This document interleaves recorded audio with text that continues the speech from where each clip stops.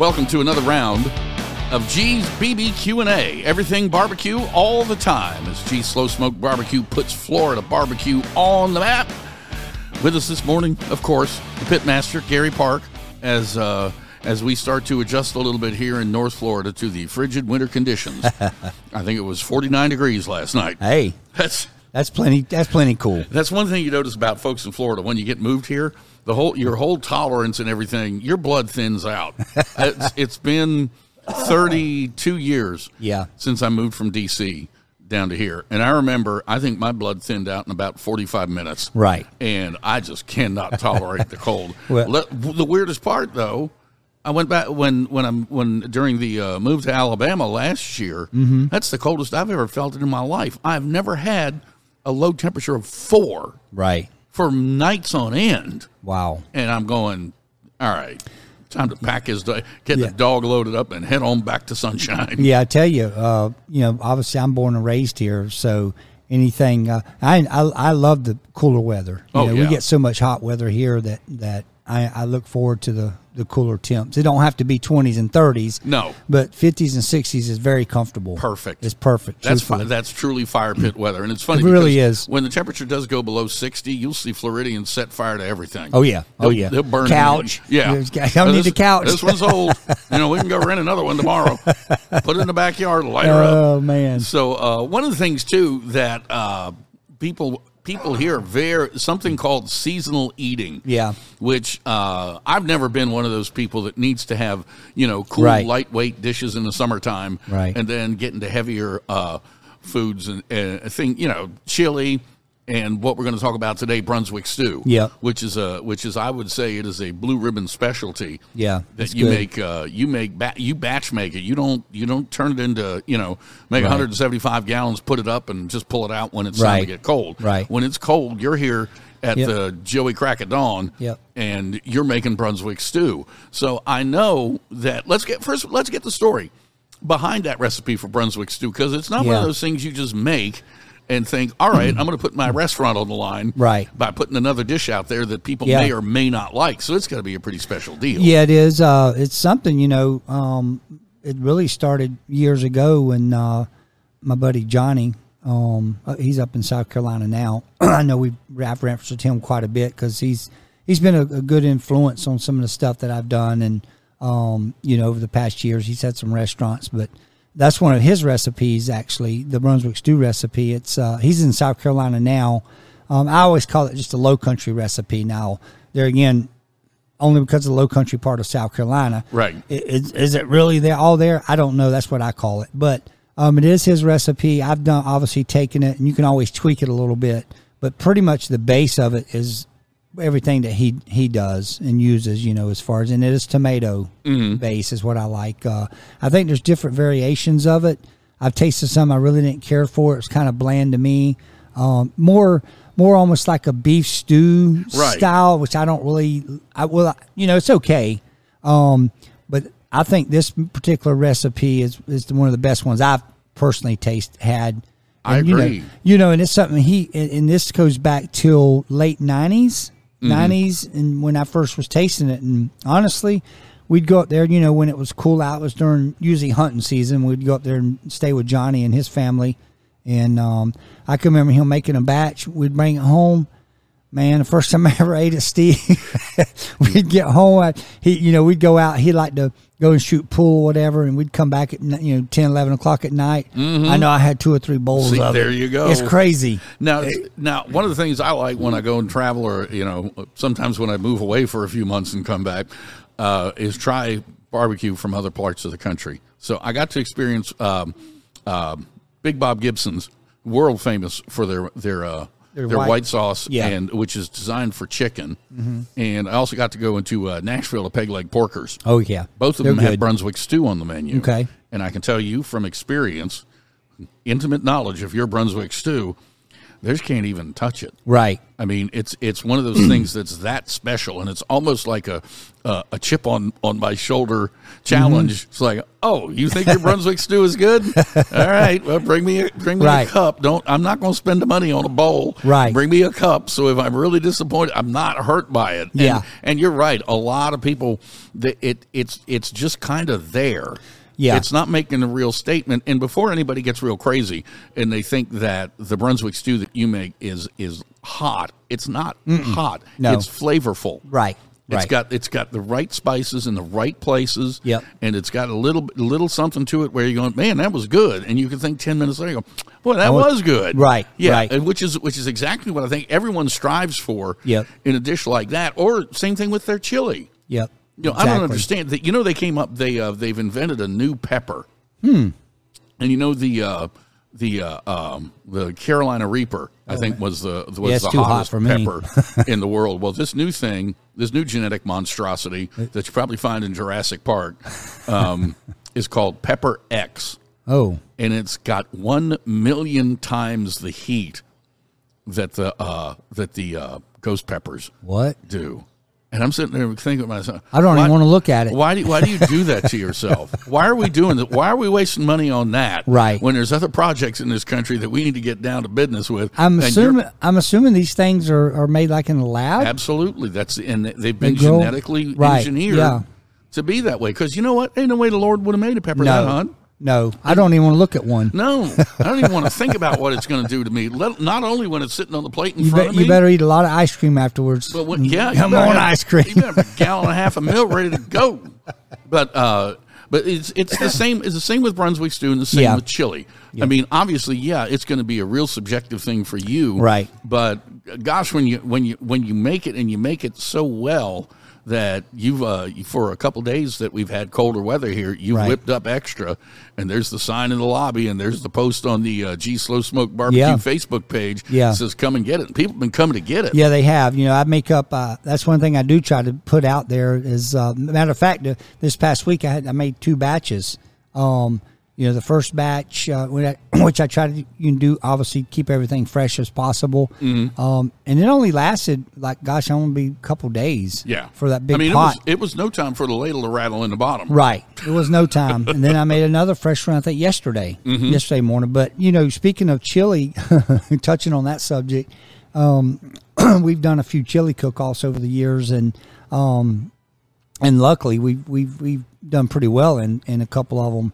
And it's funny that you say about the hot, because, you know, chili, like everything, is very subjective, like the stew, the stew and everything. But it's funny because we make 2. You got a traditional regular, which is a mild chili, and then you got the hot chili. Yeah. And what's so crazy is we'll take both our chilies. We'll make them side by side, pretty much the same ingredients. Mm-hmm. All we do with the spicy is we add in the hot stuff, whatever we're putting in. I've never won first in my traditional mild. I've won first in hot like twice. First place. See, hot. I don't get, because I remember one year. I can't eat it. One of those years I came up to see y'all, and you make, that one of the rules, you got to make it there. Cool concept, but it's a little tough. It's very tough. And I remember you said, well, you want mild or hot? And I said, how hot's the hot? And the look on your face told me, son, you need to get back home, because this will burn you. Yeah. And I think you let me smell it, and I was like, holy cow. Yeah. How could I get? And look, whoever was eating it to judge it. Yeah. And we end up, first place. I don't know. Yeah. I don't know if I saw them after that. I'm not sure where they were. They might have been over in intensive care where they needed to be. But again, it is a subjective thing. And now I don't want you to give away the corporate secret. And I know once someone tells you what their secret recipe is, you're going to sit on it. Right. But there's a few things that by tasting your Brunswick stew that you can, I like to call it reverse engineer. Right. As far as what your ingredients are, right? From let's start with the vegetables. It's a lot of different vegetables. Yeah, it's a few, and I think it's kind of the base for almost every stew. Even though I've seen pictures on Facebook and other people that were making it's pretty much the same thing with the potato, your lima beans, or butter beans. Maybe someone used butter beans, lima beans. I think once you get it all mixed in, you really ain't gonna be able to tell the difference between that particular bean. But that maybe a little bit of onion, corn. Yeah. You can see that obviously those are given. But I think it's the base, what I call the stock, might be a little bit different than what I guess are tomato base. Yeah. Of some sort. That's everyone that I've seen always has been. Yeah, is a tomato base. And I think after that, it really depends on what other ingredients you want to put in it to give it that profile that you want. And I think that's what the one that Johnny and that I have now kind of separates it, I feel personally. I've tasted a few over the years of stew that was pretty good.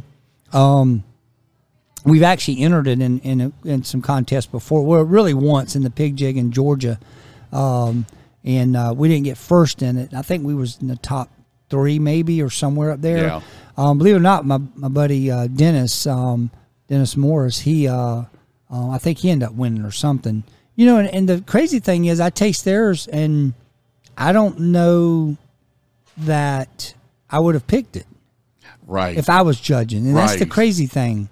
I seen this and I'm like, no, that's definitely mine tastes way better, but that's just me. That's just me being subjective on what I'm tasting. And again, judging is judging. There's somebody that might be on that row of judges that don't know his Fanny from first base. Right, that's true. And you can make the best Brunswick stew in the world, but if it's going to a dead palate, or someone who just doesn't have that much, desire for real flavor, right. You get a good score from him, and that can really take off. Yeah. That'll balance out with someone who says, dude, you got no idea what you're doing. That's right. One could give you a 10, the other one gives you a 5. Right. You end up with a 7.5. That's right.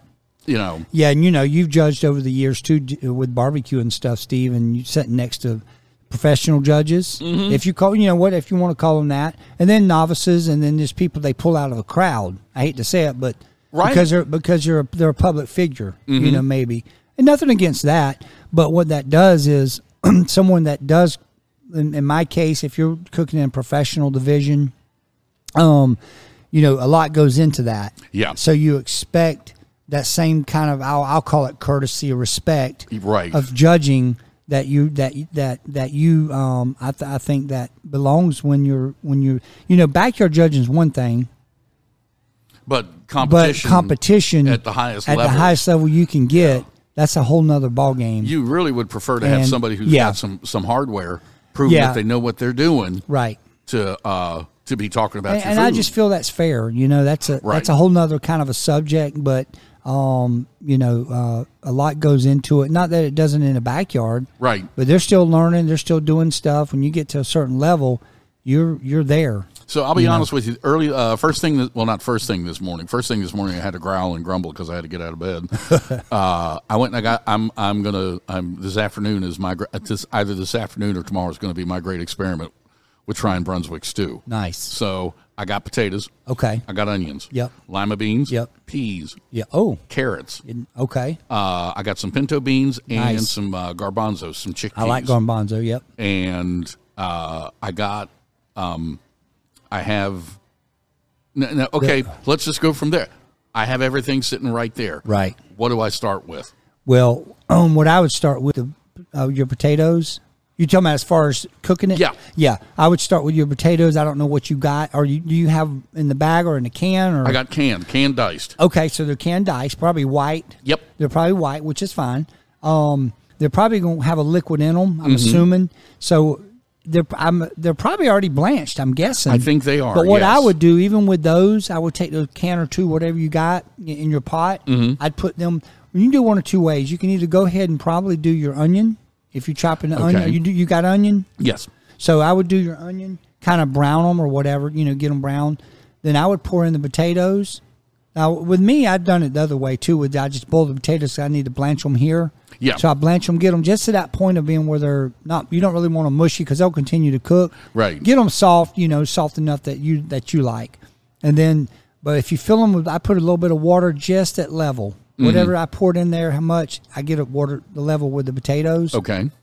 And then with the onion and potato, I get that boiling and get those where I want them in softness. Right. Then I'll add in the, I don't know what base you're using as far as tomato or anything. Oh, it's definitely going to be tomato. Yeah. Okay, yeah. So with that, then I basically, you got your corn. And then I'll be honest, I use salt and pepper. Right. And then that, because of the amount you're cooking, you may have to adjust a little bit. Sure. I would start off with just a little, and then you can always add to it after you get it together, taste it, see if it, you can always add probably more salt if you need a little extra flavor, or pepper if you want that little back bite. Yeah. You know.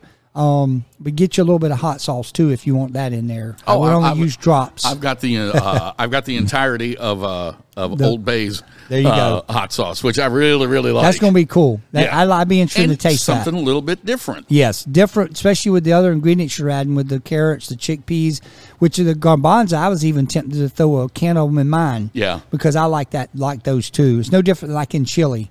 Right. I love garbanzo in my chili. I do too. So I don't see why it would hurt in the Brunswick stew either myself. So next batch I might do that. Just make it my own but as far as that, I add all the ingredients, get it going. You can add your liquid if you got like a tomato juice or something. I'm not sure what you're going to put in there. Right. Add that in there. Get it all going together, and as far as once that gets up to the point of it's hot, even to a light boil, maybe you can turn it down after that. Get it because it'll start softening everything. Sure. And then like there again, I do pork and brisket in mine, so I don't know what meat you're gonna. It's funny that I'm here today because I was thinking about taking home a pound of pulled pork. And using that because a lot of people make the mistake to think this is something that you need to put the meat in and let it cook and get through. Nope, this is one that you add at the back end. That's toward the end because it's already going to be cooked. It's to the end, but now I also use as far as beans wise, I always use baked beans also. Okay, I put in some baked beans. So it's just like the bushes or bushes right out of the can. Okay, just out of the can, so you can pour in, and that's kind of one of the last things you can do too because they're already cooked. Yeah, because once you get all the ingredients in it. Now you're just letting it simmer. It's just like chili. Yeah. You stir it, let it simmer, let it cook down a little bit, and start getting that seasoning all into the meat. One thing you do is you put the liquid with the canned vegetable. You put it right in there. Yeah. You don't drain them or rinse them or anything like that. I don't personally. That's why I watch how much liquid I put in originally with the potatoes. Right. If I put too much in, the pot I've got, even though it's a big pot, I built it. I made so much before I literally had to scoop it out and add to another pot. And it was like 1.5 by the time I got done with so much liquid. Yeah. But the recipe that I've got originally is designed for quite a few gallons of stew. So obviously you can break it down a little bit, and that's what I've done over the years. Now, one thing I'm curious about of course, you mentioned salt and pepper, and there's a lot of other things that people like as a spice. Mm-hmm. A lot of guys' dry rubs. Right. Can transfer real well as a spice for soups and chilies and Brunswick stew. Yeah. You for it, or I mean, you don't do that. No. In other words, like say my pecan rub, for example. Mm-hmm. The only thing I've done close to that is like if I was chopping my pork, getting it ready, I might add a little pecan rub to it for just season like I would normally do. Very interesting. Yes. Okay. Yes. So, but now, you can see the wheels turning over here, can't you? Now, in your case, you got Old Bay. Yeah. Now, traditionally, if you by adding Old Bay, it may come out to be like maybe like a seafood. It'll push stew. your brain to thinking seafood. Yeah, seafood stew or something. Which I'll tell you, I'll be honest with the recipe that I use and the way I make it, I could throw in some crab. Mm-hmm. Honestly. Some crab in it and make like a crab stew. I would think that'd about be pretty good. Like make crab, or if you want to really go and be a rebel, shrimp. Yes, that would be good too. Just a few here and there. Now I've been my life has been threatened by crazy Cajuns because when I make jambalaya, I don't use that. A great example is Tony Chachere's. Okay, which is I think it's one of the. It's a little spicy for me, right. But I think it's real true to Cajun. Yeah. And when I tell them that I make jambalaya with Old Bay, you think the whole war is starting over again, right? Because how can you do that? Well, it's real easy. But you're from the Chesapeake Bay area, right? Maryland, which is very common there. not from Louisiana. Yeah. Which they, so there are two different styles as far as seasonings and regions. And palates that you grow up with. Right. Because I know a lot of Cajun food will light you on fire. Yes. Yeah. And sometimes the result of real spicy food is you may not have they weren't originally intended with the most premium ingredients. Right. I'm talking about you might be a lot of Cajun cooking I think was for people who were catching possums and it's funny you mentioned that. When we go on our hunting trip in January, I go up to Alabama with my brother Mike, and each night we get up there on like Wednesday. I want to say Thursday night, if I'm not mistaken. There's different camps up there, and they've obviously over the years have befriended this particular hunt that everybody goes on. Mm-hmm. There's different parts they go hunt on, but they stay in different areas of like camps and things like that. But one of the camps is Cajun camp. Oh, they're from Louisiana. Okay, yes, and one of the guys up there, they do all the Cajun cooking, and it might be, they're gonna fry fish, shrimp. They do a big thing of gumbo, jambalaya. They do it all, crawfish pie. Yeah. They do the rice, the season. And I can tell you, it's delicious, but some of it I hardly don't eat because it will light you up. Yeah, 4 o'clock in the morning? Oh, my God, no. Yeah. Trying to get up and go to the stand. I take some toilet paper with me, whatever. You stink the deer away? And some ice cubes. Deer are probably very grateful for that. Say, well, we can smell him a block off because you start to sweat that out. But seriously, on that, I enjoy that experience. Yeah, I really do. They're great guys. They can cook. Man, they're good. And obviously, we usually take my smoker up and we do the smoking part on our side. Yeah, and they'll come over. What I'm looking at, and what I'm probably going to end up. This is going to be part of the recipe that you have, right? And the things that you've shared with me, right? And it's going to be a couple things where I want to do to make it my own. Sure. Because it would be boring for you if I brought in the same thing that you cook when you're here. Right. If it's a little bit different, you're kind of, okay. Yeah. Next time you make some, bring me some more. Right. That kind of thing. And I think that's the kind of bowl. I'll give you a cup so you don't. I might need a bucket, Bubba. Well, when we get to bucket capacity, I don't know that I got a pot big enough to go Bucketville. Again, this is going to be like the first car that Mercedes-Benz ever made. Right. It ain't gonna look anything like it will from a couple of years down the road. But I'm excited to do it, and I know that our cold's going away for a little bit. Yeah. But it'll come back, and when it comes back with a vengeance, and it's going to stay chilly for a little bit. Yeah. I'll go ahead and do it again. And then a real quick segue to chili. Mm-hmm. The foundation, I guess, is very similar to what you're doing with Brunswick Stew. Yeah. It is. Obviously you're starting off with the potatoes and the stew part. The chili, obviously, you brown your meat, your burger, whatever. I made some venison chili. It was delicious. The biggest difference, I guess, we're looking at between Brunswick Stew and chili is you cook the meat on the front end of this. Right. So you get the flavor of the meat into the onions and with into the everything. Season. Yep. Okay. Yeah, and with the stew, you start off with your potatoes and the meat goes in toward the end. Because in my case, I use smoked, pork and smoked brisket. Mm-hmm. So in my case, it goes in toward the end. Doesn't need to sit there and cook, and just simmers once you get all your ingredients. You're basically your base done, your broth, your liquid's ready. Yeah. You pour in your meat, and then you can kind of adjust it from there. Really. And like you said, a little sprinkle of something on top of the meat before you put it into the stew. Yep. Kind of put a little bit of a signature stamp on it. Exactly. I've had a lot of people that when I make stew, or even when I make jambalaya, they don't want me to put meat in it. And I was like, well, the jambalaya, you kind of have to have meat in it. Right. But I get it. You don't want any. But with the Brunswick stew, I think it's going to be one of those half batch where I'm going to make some for the people that don't want maybe a vegetarian. The pork in it. Yeah. Because, it's not uncommon. Right. And I do it as a kind of a courtesy. Right. And if you can make something that tastes good that don't have meat in it, right. There should be a Nobel Prize for stuff like that. Right. Yep. Because I saw a statistic the other day, and they said the average American eats 10 pounds of bacon a year. And I'm sitting there going, you know what? You can do better than average. Right. Step it up. Give the pigs, do that in 3 breakfasts. Give the pigs some purpose. That's another thing that I need to chat with you about. My Blackstone griddle. Oh yeah, but that's a whole nother show. Sorry.